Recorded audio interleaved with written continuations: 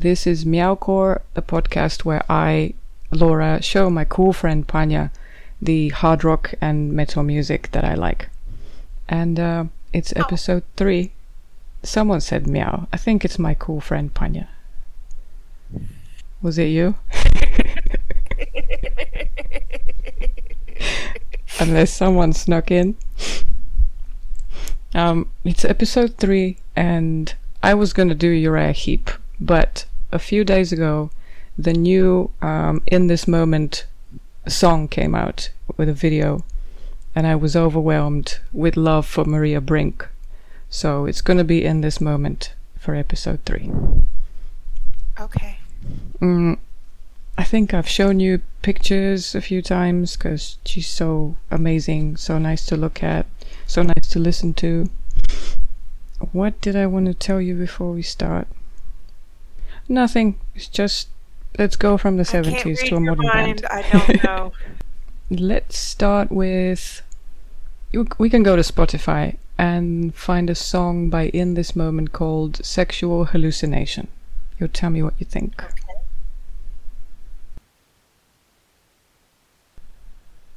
I'm not sure what I think about that.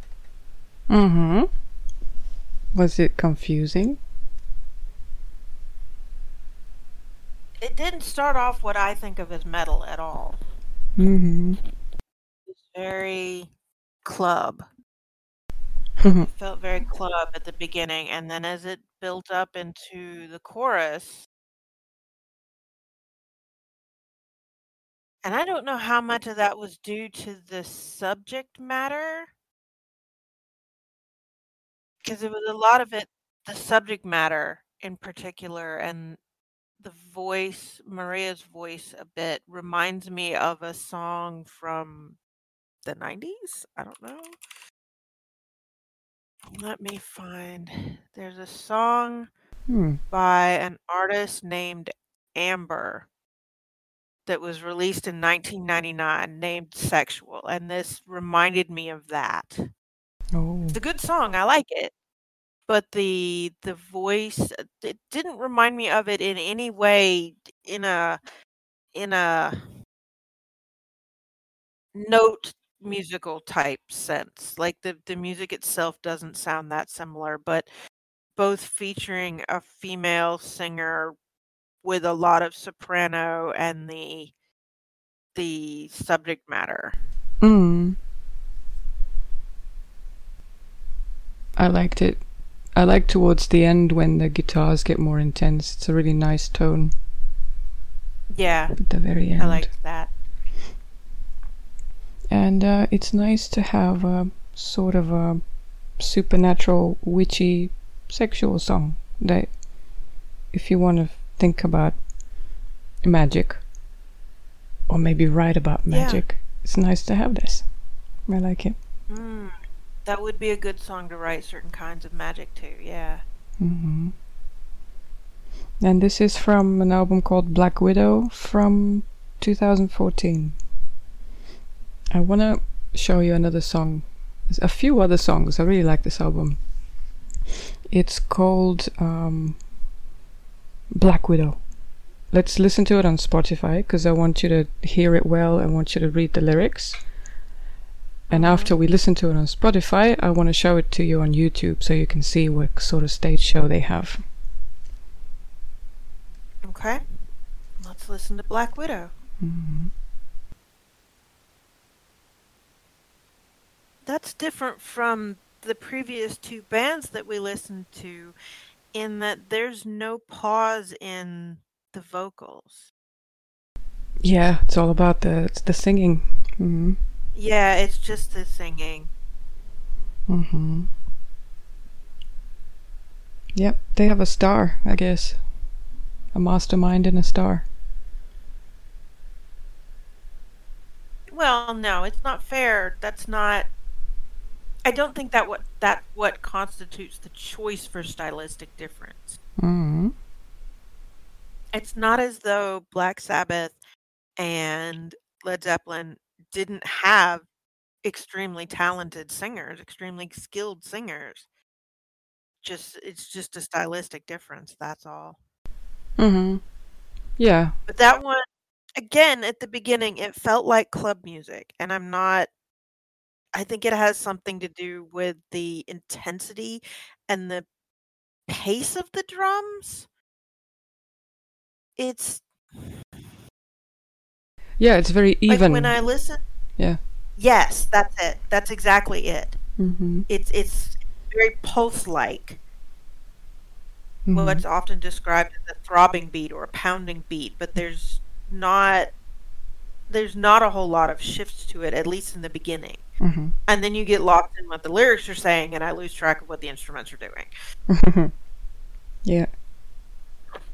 I like how um, if you listen to a lot of classic rock or hard rock, you will hear a lot of male singers talking about seducing women as if they are predators and the women are prey. And This is a good contrast song to that. yeah, it's nice to have this. And she still sounds so, her voice is so gorgeous and she still sounds so seductive. Whereas the dudes don't always sound seductive because they're like tough dudes. No, they sound like cavemen. I'm gonna pick you up and hurl you over my shoulder, but that's the traditional contrast, isn't it? That the man overwhelms and the woman slips in and persuades. Mm-hmm. There are very, very few points where the story changes to the woman simply taking the man. Even across literature and movies, it's not common. The tradition is always that the woman persuades the man. That literally seduction versus capture. Mm-hmm. Yeah. Yeah, that's it. And even this one follows that trope. She says that you want control. I disagree. Right. Yeah. And you can hear that they're not afraid to mix metal with things that are mostly done in electronic music. They get a sample of something, or they make this stuttering good to go. Yeah. Yeah. It's nice. I like that. And they made it a bit vintage, and there's something vintage about Maria Brink, and sometimes even about the way she enunciates. And I don't have the background to see who she's following, not imitating, but in whose style is she enunciating. Maybe you'll hear some of it in the live performance that we'll watch. I might find it. I don't know. There's some way, just like with photographs, when you can make them look vintage by applying filters, there's some way to do the same thing with a voice when you're recording, but I don't know what it is. I don't know what it's called. I just know it exists. Mm-hmm. Yeah. But listen to the way she pronounces words also. Let's go to YouTube and find Black Widow. But it has to be live in Japan from 2016.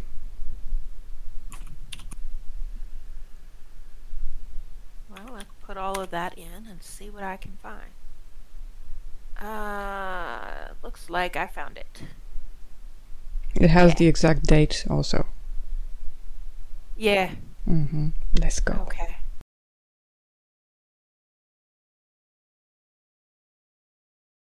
The singing is still good, but I don't know if it's a question of my experience as a performer, as a dancer and a stage performer, or the fact of them being in Tokyo. It felt very rehearsed. None of the way that they were moving on stage felt even implied spontaneity. And I've seen performances that were clearly choreographed, but they don't you know that they have to be choreographed in order to achieve what they're doing, but they don't feel rehearsed, and that felt rehearsed. Oh. That didn't feel like it's interesting, and it very much this is part of why I think them being in Japan brought this up, that there is very much a style of J-pop performances of their idol singers that is exactly that style of performance. That choreographed, specific costuming, all of those elements coming together. And it is supposed to feel just a little bit rehearsed, that. But this one, I don't know. Like, it's still really good, and it was interesting, and the whole concept worked together. I don't know, I almost felt like the performers were bored. We've done this 5,000 times, this is boring. Okay. And that was, I don't know. I did not find that performance to be particularly as appealing as I think you wanted me to. I'm sorry. Oh, no, it's fine. I can't think of a performance that I've seen that I knew was rehearsed, but didn't look rehearsed. Maybe you should send me some. I want to get what you're saying, what feel you're getting. I'll see if I can find some. Mm-hmm. I am kind of thrilled to have Maria Brink point at me with a knife. That's enough for me. You know, I'm a simple girl. It would be more thrilling if it was a better knife. Oh. That's a lousy, plasticky looking, cheap ass stage knife, okay? Okay. Not even any fun. Give me something besides this stupid, overblown pseudo kitchen chopper thing. Okay. You want the real thing. Alright. Okay. What did I was thinking, have you heard what people say about the Japanese audiences? What makes them different? I might have, but it doesn't mean it stayed in my head. Rock stars usually come back from Japan and say, these people seem really disciplined. They stay quiet during the performance unless you prompt them to make some noise. And oh yeah, they don't scream much. They tend to clap more than scream. Yes. And they don't move as much. They don't seem to dance as much. No, but that's a function of that's a very culturally derived thing. I mean, you put that many people on an island that size, cities that size, they're used to living their lives with a constant awareness that there are people crushed up close to them. So the idea of being in a space where they can move freely as the music prompts them is pretty foreign to them. It clashes with the way that they need to live the rest of their lives simply because of how many people and how close together they live physically. I hadn't thought about this, but this may be the reason. Okay. Yeah. Okay. So, we saw a live one. What did I want to see next? Let's go watch a video. This is the song and the video that got me in this moment. It's called Sick Like Me. It's burlesque horror metal. That's what it is. Very good. It's burlesque horror metal. I am writing this down so I don't forget. What? I love it. I was looking for a way to talk about the style that they have. It's very... I was watching that, and it's very... Without being... How do I put this? There's... In no way does it sound like the steampunk filk that I tend to listen to around DragonCon times. But in a visual sense, it's very evocative of that, with that horror element overlaid. The burlesque movements, the costuming, the hats, all of that is very evocative of the steampunk aesthetic. It's just missing some gears and brown. They've swapped out the brown for red and black, and the gears for skulls, I guess. Yeah. She's that's what it feels like. Did you see her as a Black Widow on the web. She had a web too. That was not what I thought of when I saw that. What did you think? I was thinking, so the whole element of the lyric is control, but there are places in the lyrics that suggest she's in control, and there are places in the lyrics that suggest she's the submissive. And so when I saw the web, it didn't look like she was on the web waiting for someone to fall into it. It looked like she was the one trapped on the web. But she did have a red hourglass marking on her costume.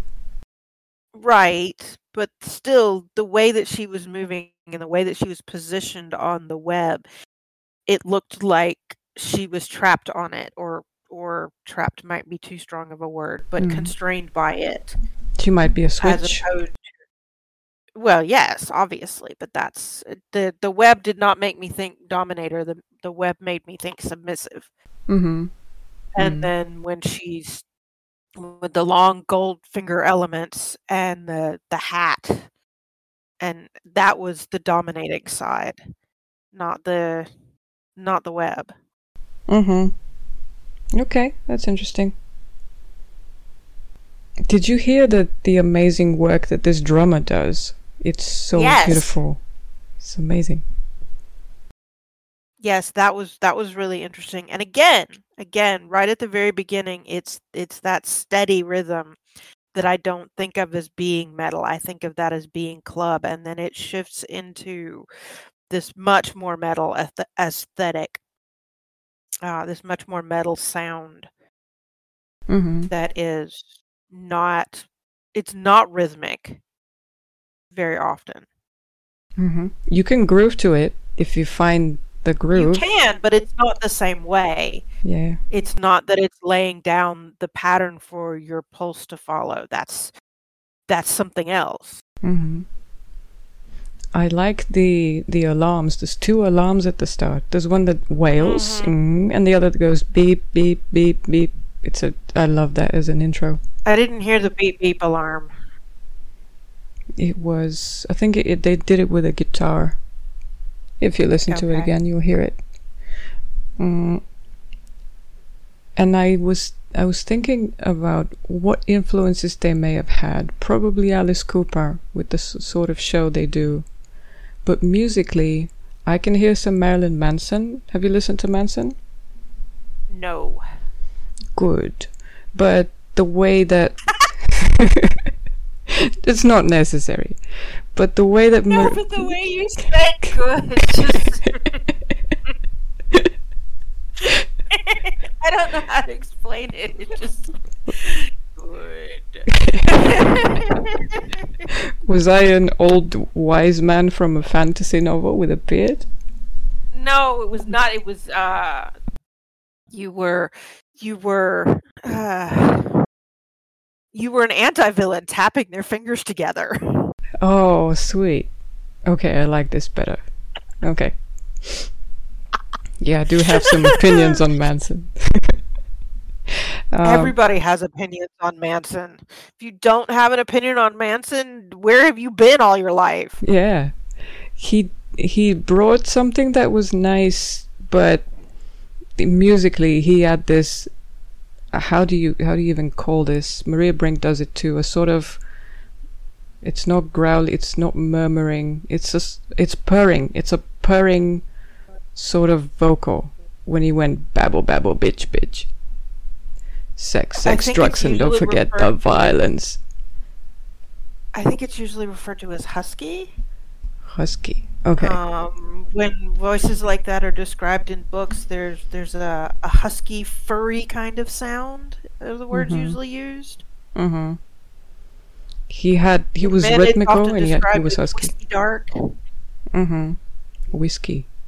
Okay. So yeah, Maria does that too. The shock rock and the huskiness and the electronic elements. Maybe there's some Manson influence in there. And I can identify the thing you're talking about with the way that she pronounces things, but I don't... Again, it sounds familiar, like you said, but I don't know what it sounds familiar to. I haven't tracked that down like I can't English today. I haven't tracked that down yet. Mm-hmm. Yep. Okay. So we had Dear one. YouTube, please don't tempt me with Temple of Love right now. I'm not supposed to be listening to that. No, we're doing the burlesque horror metal now. Let's go watch a video from a newer album, their previous album.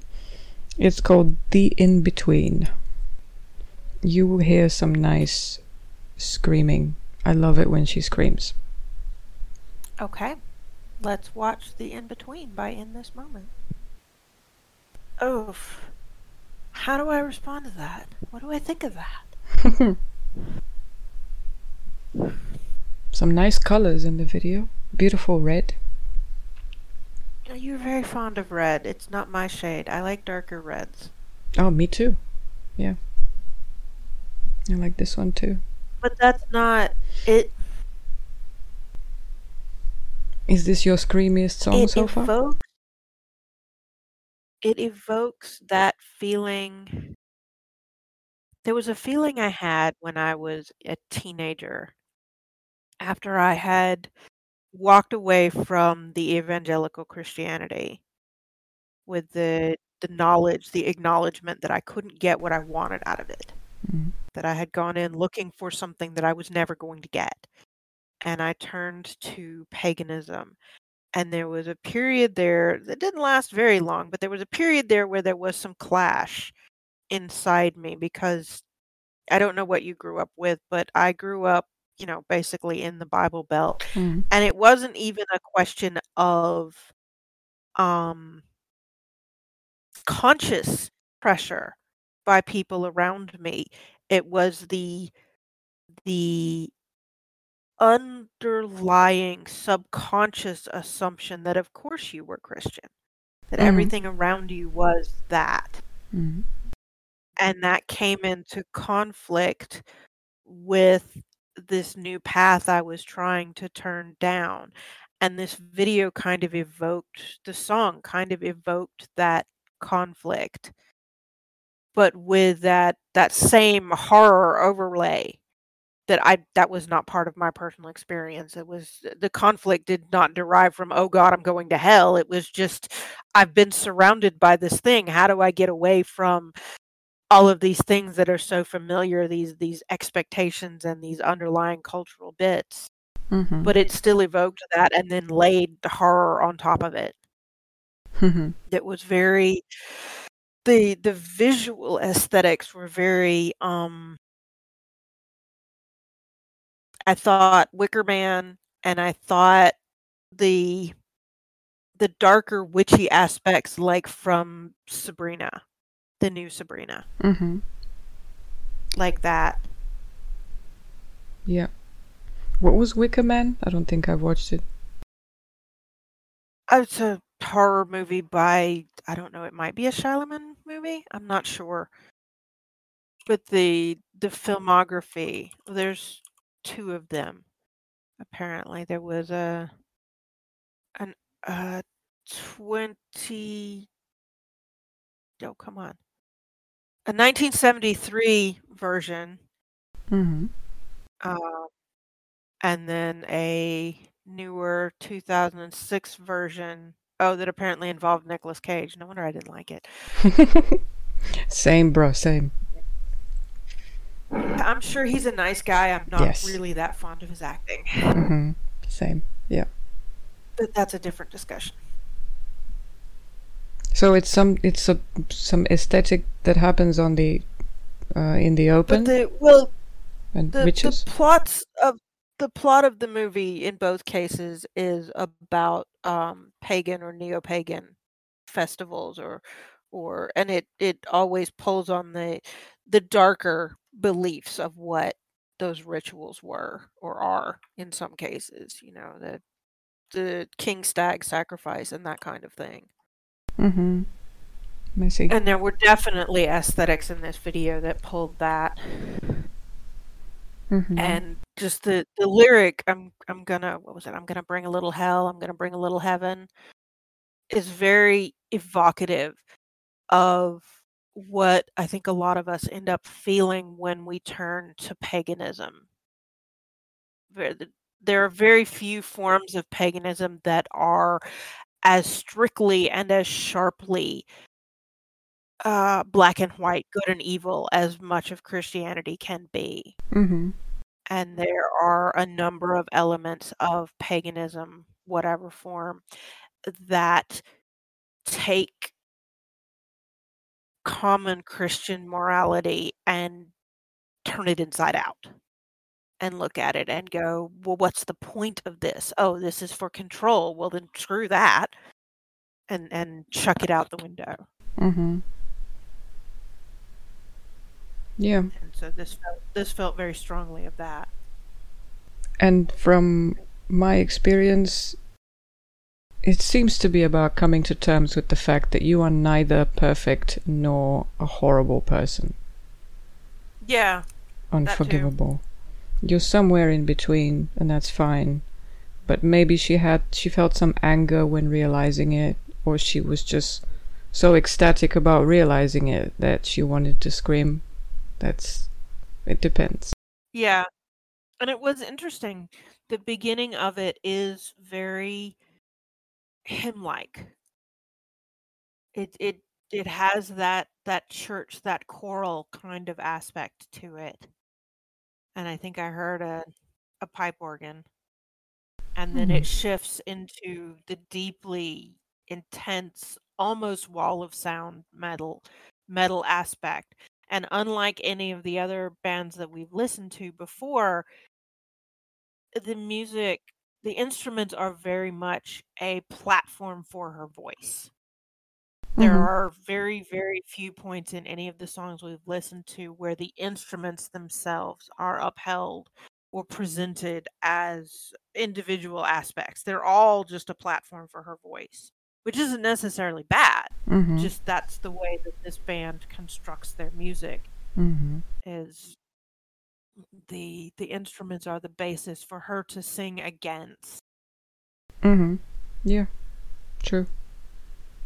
And if you watch the videos and look at the lyrics, she has switched from being a sort of femme fatale, this hunter of men, to being a witch, a self-realized witch. That the aesthetics have changed also of their costumes and their videos, and I like that change. Well, you ask certain groups of people, and there is no difference.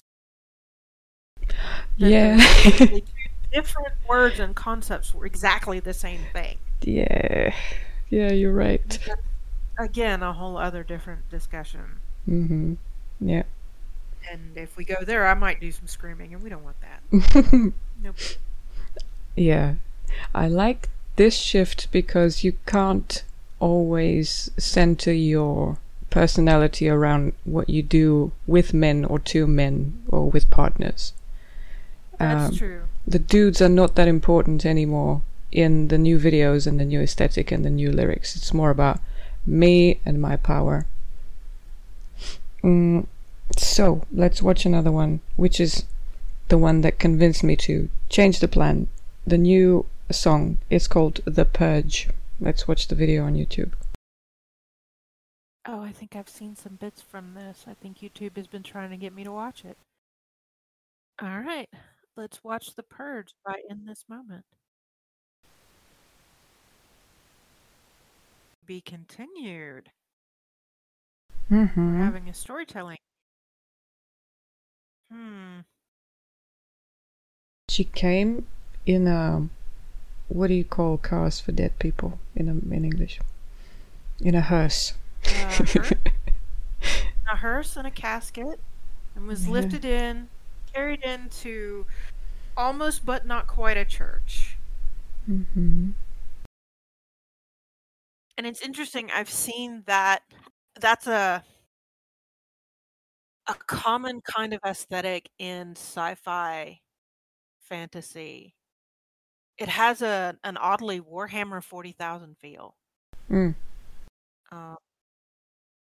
That visual, that it's Christianity, is particularly high church Catholic Christianity, but stripped of the really overtly Christian symbols, no crosses. But it's the same. It's the columns, it's the soaring ceilings, it's the focal point at the back center, it's the stained glass windows, Mm-hmm. it's the halos around the head, Mm-hmm. all of that. But then at the end of the movie, at the end of the story, she sets it all on fire.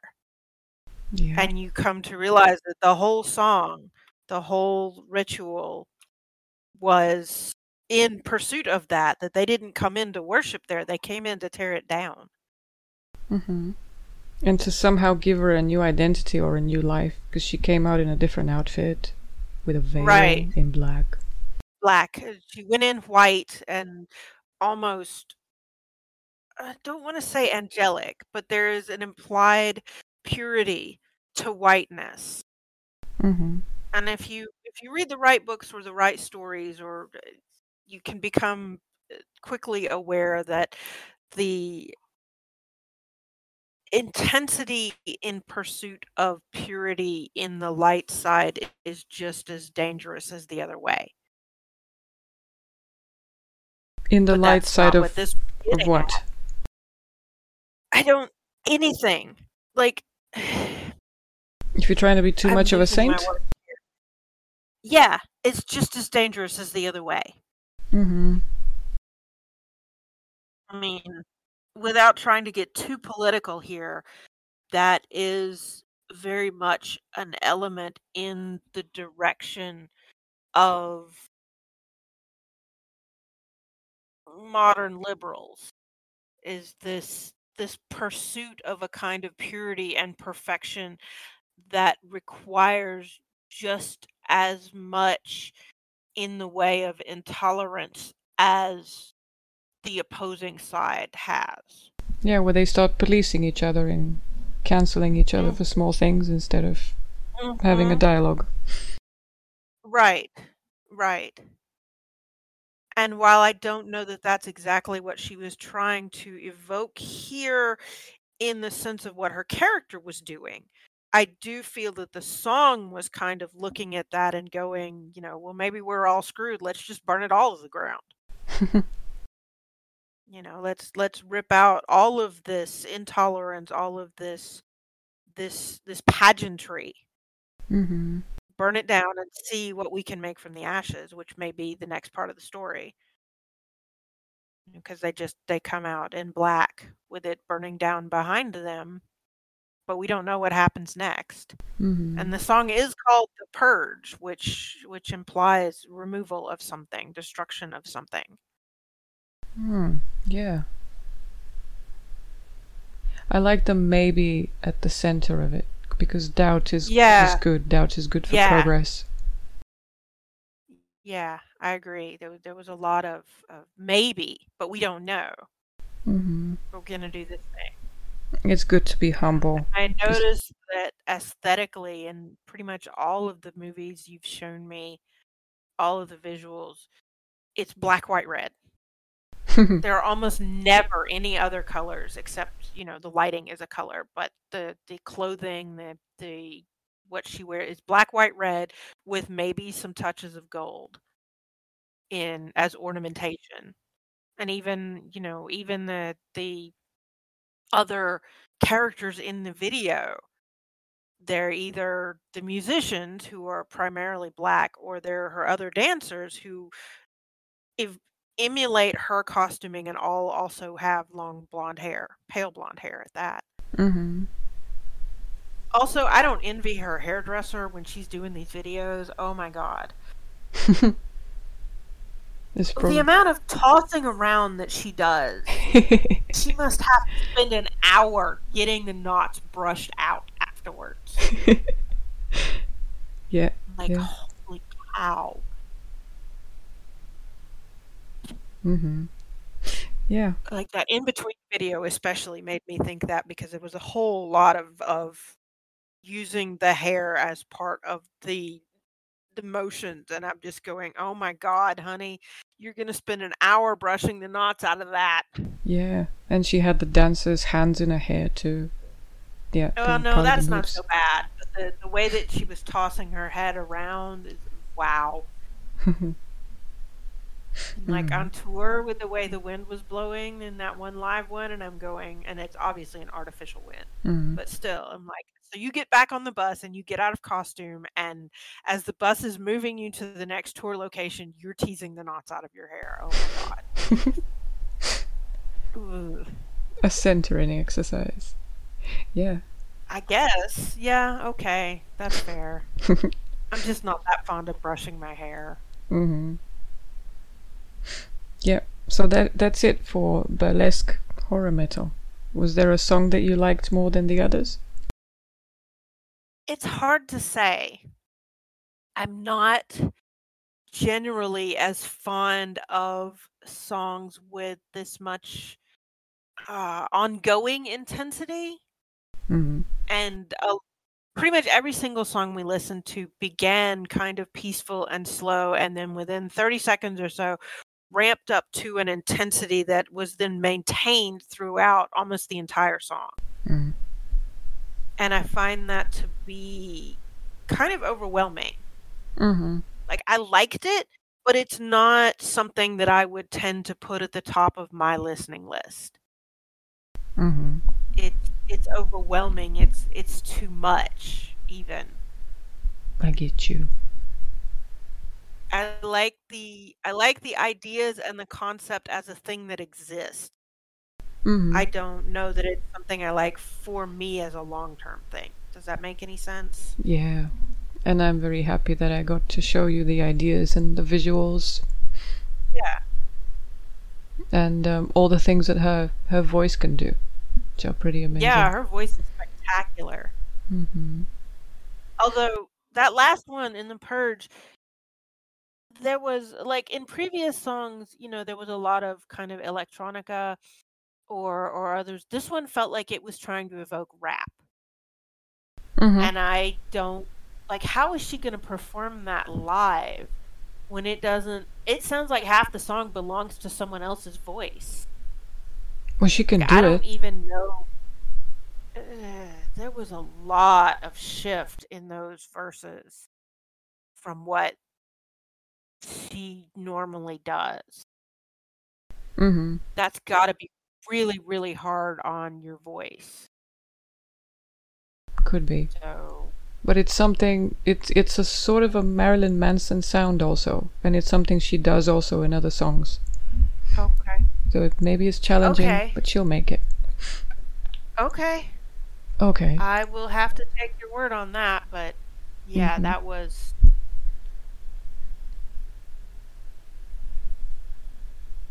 That was it. Thank you for watching In This Moment with me. Tell me about what the cats are doing.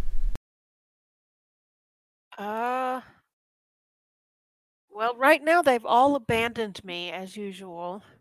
There are no cats in the room with me. Uh, Last night, because I was so tired, I played one game with the boys and then kind of skipped out. It's like I don't have enough brain to do this, so I sat on the floor and pulled out one of the cat toys, like a fishing rod type toy, and it's supposed to have something attached to the end of the string, but I don't know where those have got off to. Somebody has carried them off. So I just sort of dangled it out, and Jana spent like 30 minutes just chasing the end of it to the point that she was panting. And I Wow. wasn't even wiggling it or anything. I was just literally just holding it out, and she was just chasing it until she had to sit down and pant because Wow. she had been chasing it so hard. That's a good time. How old is she now? So she's just over a year. She turned we've assigned her birthday to April 15th. Mm-hmm. I don't know when the exact date is, but based on how old she was when she was found. So a little over a year. Mm-hmm. Remind me how you And got her. although um so one of my husband's coworkers spotted a woman just dropping this kitten in a Sonic fast food parking lot, just abandoning her there. And I believe Jana was maybe 3 weeks old at the time, like, her eyes had probably just opened, she definitely still needed to be nursing from mom, she could barely walk. And the person that found her had raised orphan kittens before. She knew how to give milk from a bottle and how to persuade a kitten to poop and that kind of thing. But she already had a lot of cats. She did not want to adopt this kitten. Apparently, she has more cats than we do. And she showed it around, and my husband said, "Well, all right, since you have so many, we'll take her." And ordinarily, our relationship is such that he would consult with me on these things. He does have ADHD, and my task is to kind of help manage his occasional impulses. But he didn't even try this time. He was just, Panya, I've adopted another kitten. You what? You wouldn't let me adopt a kitten? Oh. Well, and then he spills out the whole sob story, and I just, okay, fine. So his coworker kept the kitten until she was weaned and a little longer. And then we picked her up, or Michael brought her home from work actually, um, when she was about 7 weeks old, around American Memorial Day weekend. And she was the tiniest little thing. She was so tiny, so little. But you could see, even from the earliest pictures, she is not nearly as dramatic as many Chimera kitties, but she is a split face. It is possible in the right lighting and in certain pictures to see that the right side of her face is colored differently than the left side. But it's difficult to tell unless the lighting is just so, because she's also a tortoise shell. So her pattern is pretty busy to begin with. But does she's a very... Does being split face tell you something about the character of the kitten? No. Okay. No, not really. It's really just a visual thing. Many split faces that you see on the internet are quite dramatic. There'll be a kitty with one side of their face black and the other side orange. And they'll have odd eyes. Like, it can be quite dramatic. Jana is not particularly dramatic. She's very cute, but she's not particularly dramatic visually. But she has grown up into one of those long, slinky kind of kitties. Yeah. And her preferred mode of communication is this kind of murr sound. Unless she really wants something, she rarely actually comes out with a full meow. And when she does, she wants a thing, and you must notice. But mostly she just murr. Okay. You want to tell me about a book or a series of books that's been on your mind? Well, I've still been reading the same series as the last episode that we recorded. So there's nothing new to report there. I was in the library yesterday looking around at all the books that we have, and I've about come to the conclusion that one or both of two things is going to have to happen.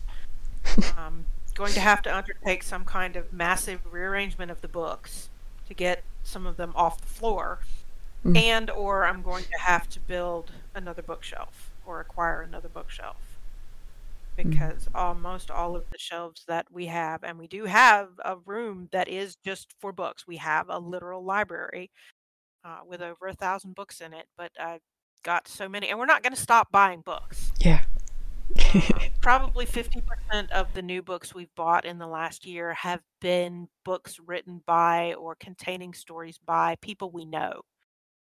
People that are our actual friends, and we're buying them directly from those people at various small conventions, and we're not going to stop doing that. There are, in fact, a couple of books in our library that we're unlikely to read more than once. Just because it's not the aesthetic is not appealing to us, but someone we know and care about wrote them. Mm-hmm. And so we're going to support their career by buying the book, whether or not we ever actually read it. And in this library room that you have, is it shelves upon the walls? Do you have a piece in a furniture in the middle to put books on also? Because you could put something in the middle of the room. No, I choose not to put shelves in the middle of the room, partly because that would interfere with the lighting. This room has this wonderful, huge arched window that lets in a whole lot of light. So the shelves are kind of all around the walls. A couple of them sort of stick out in the middle of the room because I put the short sides against the wall. But pretty much every wall in the room is got a shelf on it. I could probably put some taller shelves in, but I'm not a very tall person myself. Mm-mm. So putting anything taller in there would result in me not being able to reach the books. Yeah. And that's not acceptable. But I do have a trio of shelves that are deep enough that I can do double stacking of paperbacks in them. And what I do with that is some people, when they double stack paperbacks, they have both paperbacks upright and it's just one row in front of another. And what I prefer to do is the row that's against the back of the shelf stands upright, and then the row that is in front of that kind of lays down, so I can still see the spines of both sets. And that lets me put twice as many books on a shelf. And if I do that, I think I can reclaim enough shelf space that to help us out for like the next 6 months or so. But then, beyond the 6 months, what do you do? Then I'm going to have to come up with something else. There's also, my husband has this whole collection of pop-up books. And I don't know why he has it. It was something with him and his mom. But obviously we're not getting rid of them. Mm-hmm. They're important to him. But one of our spare bedrooms is kind of the space where his childhood treasures go. Mm-hmm. And so I'm thinking that I will get one of those like cute block kind of shelf sets and put those and some of his other childhood treasures on it in that other room. And again, that will let me reclaim quite a bit of space. Because pop-up books are not small. I don't even remember They're what a not small. pop-up book is. I'm gonna Google that. Well, you open it and things pop up out of the pages. But that's for children. Yes, it is. Ah. Okay. That was an important thing between him and his mother, Mm-hmm. and I'm about to ask him to give up something that's important to him. Yeah, of course. Especially now that he's gone. Mm-hmm. So. Okay. But I can find a better place to display them so we can reclaim more shelf space from those books and buy more books. We're always going to buy more books. And I think I have a book in the mailbox right now. Yeah? Which one? I don't know if it... so there's an author that I quite like. His name is Brandon Sanderson. Mm-hmm. And during the first couple of years of the pandemic, one of the reasons that I quite like him is that he puts quite a bit of effort into interacting with his fans in a way that is fun and exciting. We're always allowed to ask him questions about what he's writing and what he meant and what he's planning.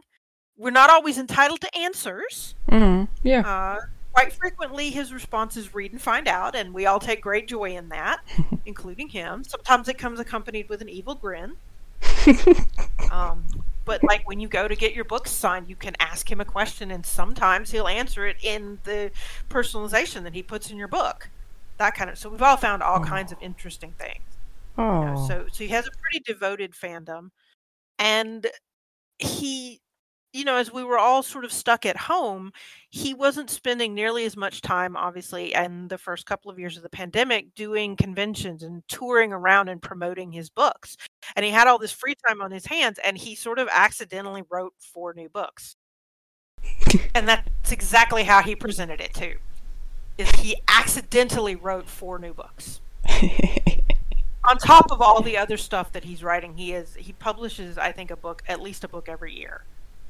Like he is a very prolific writer, and yet they're all still consistently pretty good.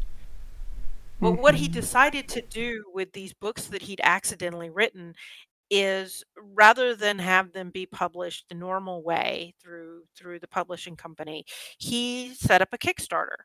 And he decided that what he wanted to do was, if you chose the certain level of a Kickstarter, you would literally get a box every month from his company, from Dragonsteel, with either one of the new books in it or fun little things related to other things he's written. And each month it would be a themed box. And you could do a really low and just get like digital editions of the 4 books when they were ready, or you could, I think I went in on like the highest level, and I've got, leather bound foiled hardcovers of all the books, and a box every month with fun stuff in it, and digital copies and audio versions, and it broke Kickstarter records. Like, it's ridiculous how fast, first of all, how fast it got funded, and then how far over the cap we went. Wow. It is, I think it still holds some of the records for Kickstarter. I would have to look it up. But the year of Sanderson was just absolutely absurd in how much money we made for him, or how much money we put in for him. And again, this exemplifies one of the reasons why his fan base is so devoted. After like the first 2 or 3 days, when it just really went over the top, he started posting videos and things on his YouTube, on his Instagram, telling us how amazed he was, how grateful he was. Like, there was constant feedback of what was happening and how pleased he was by it. And then I think something like the 3rd week in, he started taking that extra money, and he went through every single publishing Kickstarter on Kickstarter at the time and looked at them. And I think he ended up kickstarting most of them. He made a point of any Kickstarter for publishing that was close to finishing and close to having enough money to just kick it over the top. He went to the Kickstarters of other authors. Yeah. Cool. And then he posted a video of them doing that, of the best ones that he found and the most interesting ones, because I think there were a couple hundred. It would have been a hell of a video, but there was like 25 or 30 in the video. And then a whole bunch of us went out and went, oh, hey, this looks interesting, and also kickstarted them. So yeah, like it was very much a pay it back, pay it forward kind of thing. And I don't know that any of us expected him to do that. It was just a thing that he did. And then we all kind of followed in his footsteps. And so now we're in July. So at the beginning of July, I got the digital copy of the 3rd book, and I'm going to respect all of the things and not tell you what the title is, because the whole point is that we don't get to know until the book comes out. And it's only been out for a couple of weeks, so I'm not going to spoil it for anybody. But I got the digital copy at the beginning of the month, but due to shipping and all kinds of stuff, the physical copies don't always show up very quickly. And so the physical copy of the 3rd book will be in my mailbox either today or tomorrow. I actually didn't get the physical copy of the 3rd book, Tress in the Emerald Sea, until like March, because they had problems with the printing. They had problems with the foiling of the covers that delayed the printing process by quite a bit. So they actually rearranged the first couple of months of what we were expecting to get, so that you would still get a box every month, rather than having a month where you didn't get anything and then having a month where you got 2 things. What a joy, though, to be in this sort of fandom. Especially when it's a hard time and all you can do is things on the internet, but in general too. Wow. Yeah, like, okay, so here's the Engadget article. The self-publication, let's see, the Kickstarter finished at almost 42 million. which is more than twice what the previous Kickstarter raised. The previous Record. earned the most Kickstarter. It's more than twice that. Mm-hmm. Wow. Let's see. Yeah, we raised more than 20 million in the first 3 days. For the first 72 hours, more than 20 million. Wow. Like, that's how quick we went. And there were days, even towards the end of the campaign, where you could sit on the Kickstarter page and literally watch the numbers roll up. You could just watch it go up. And while it's true that if you funded at one of the higher levels, it was something like $600 or $700, we're talking about basically a monthly subscription. And 4 elements of those subscriptions are really, really, really nicely made, leather-bound, hardcover, foil-backed volumes. Mm-hmm. So, the sort of books that would cost you $50 or $60 just to buy in the store. And they have to cover shipping and the boxes. Even the month with a book in it has things in the boxes besides the book. Mm-hmm. It's worth it, you say? Yeah, it was I think that's the level at which I funded, and I've got so much fun, cute stuff, and we're only in July. I don't even know what the next few months are. Like, I've got some wax and stamps to go with it. I've got a couple of cute little plushies. I've got a set of playing cards. I've got a couple of fairly expensive model type things. There's been a brass pin in a character pin in every single box, and I know from my friend Liz that those are expensive. Those are not easy to do and make, and yet there's been one in every box. Mm-hmm. Um, some of it is little paper things like bookmarks, but it's all really cute and well made. Yeah, I was And thinking fun. bookmarks, but you actually get things that are of higher value. Yeah, no, you get. I've got a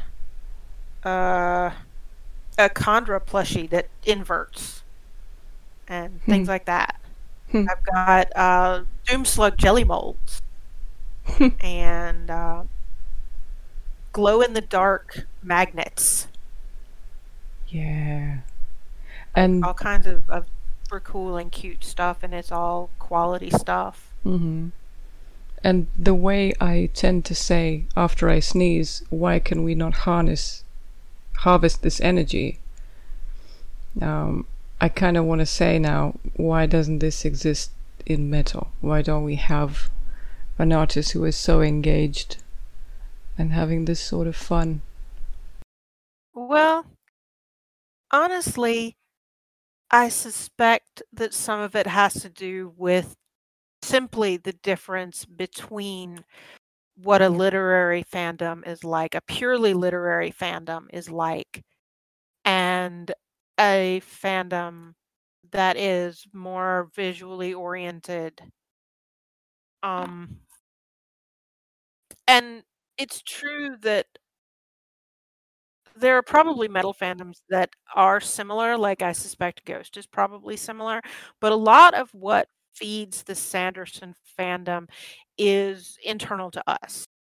Yes, he gives us lots of tidbits to play with, and he's constantly willing to talk to us, and he goes to cons and he signs things, and he's a very personable kind of guy. But the truth is that even without that, I think the way that he writes and the worlds that he creates would have generated a fairly intense fandom on their own, because there's just a great deal of subtle stuff, hints, things that you think might point to the next book. A significant chunk of the Sanderson fandom is straight up devoted to figuring out what's going to happen next. Mm-hmm. What's he going to do next in the stories he's telling us? And we don't actually need him for that. We just need him to keep writing books. Even if he didn't interact with us, we would still be able to do that. It's sort of a self-feeding thing. And I don't know how much of that is true with metal fandoms. And it's also true that one of the distinctive differences between literary fandoms and other kind of fandoms in general is that literary fandoms do not tend to sexually fetishize their celebrity center. Yeah. That's not common, and that has an effect on I'm sure that that has to have an effect on the willingness of that famous person to interact with us, because he's not it, there are probably a few people in Sanderson's fandom who look at that and look at him and go, I would hit that. But the rest of us are too busy listening to him complain about his parrot and talk about his kids and try to figure out what's happening next to look at him in any fashion other than maybe a friend. Mm-hmm. You know. Yes, would we all love to go out for a beer with him? Absolutely, 500%. Would we love to kidnap him and make him tell us all the things and get all the read and find outs we can get our hands on? Absolutely, yes. But we don't want to chain him up in our bedrooms and make him moan either. Mm-hmm. And I do think that's a distinct difference in the way that literary fandoms tend to be versus movie fandoms or music fandoms or television fandoms. We don't have that, and that changes the interaction with the person or people at the center. Mm-hmm. Interesting. And two, aside from Ghost and possibly in this moment, I don't know that there are a lot of metal bands that tell stories that have lore surrounding their music, surrounding their stage personas. And as I said, the lore of Sanderson's books is an enormous part of what drives our fandom. Mm-hmm. Without that, the fandom can only center on the people. And that changes things too. True. I can think of bands that are characters, but they don't have lasting stories, as you say, lore. Yeah, like I think it's possible that what Ghost is doing with the new Discord server they've set up will lead to something similar. I don't know. Mm-hmm. I guess we'll find out. Yeah. Or it might end up like some of the other celebrity Discords I've been a part of, where if the celebrity themselves is not there, the Discord's dead. And of course, that doesn't even begin to be the case with Sanderson's fandom. The 17th Shard, which is the major fandom website, is busy all the time with people swapping concepts and ideas and where's it going to go next and what are we doing and have you read this bit and watch out for spoilers here. Mm-hmm. The forum is constantly busy with that kind of thing. That is great. So, yeah, if I guess my book author recommendation for this week is Brandon Sanderson. I recommend that you start either with Elantris, which is a standalone volume, or with the Mistborn trilogy. While my favorite of the books he's written is the Stormlight Archive, they are very long, very large, very involved books, and I don't recommend you start there to get a taste of what he's like. Mm-hmm. That's something that you should pick up after you've had some experience with other things he's written and the way that he tends to handle characters and stories. Mm-hmm. That was very nice. I loved that. I loved the book segment today. Okay. You're welcome. So, dear audience, thank you for listening and read some Brandon Sanderson. And until next time, be good to yourselves and to your cats, right? Remember to grow your hair as long as you like, listen to as much metal as you can, and take care of yourself. Metal.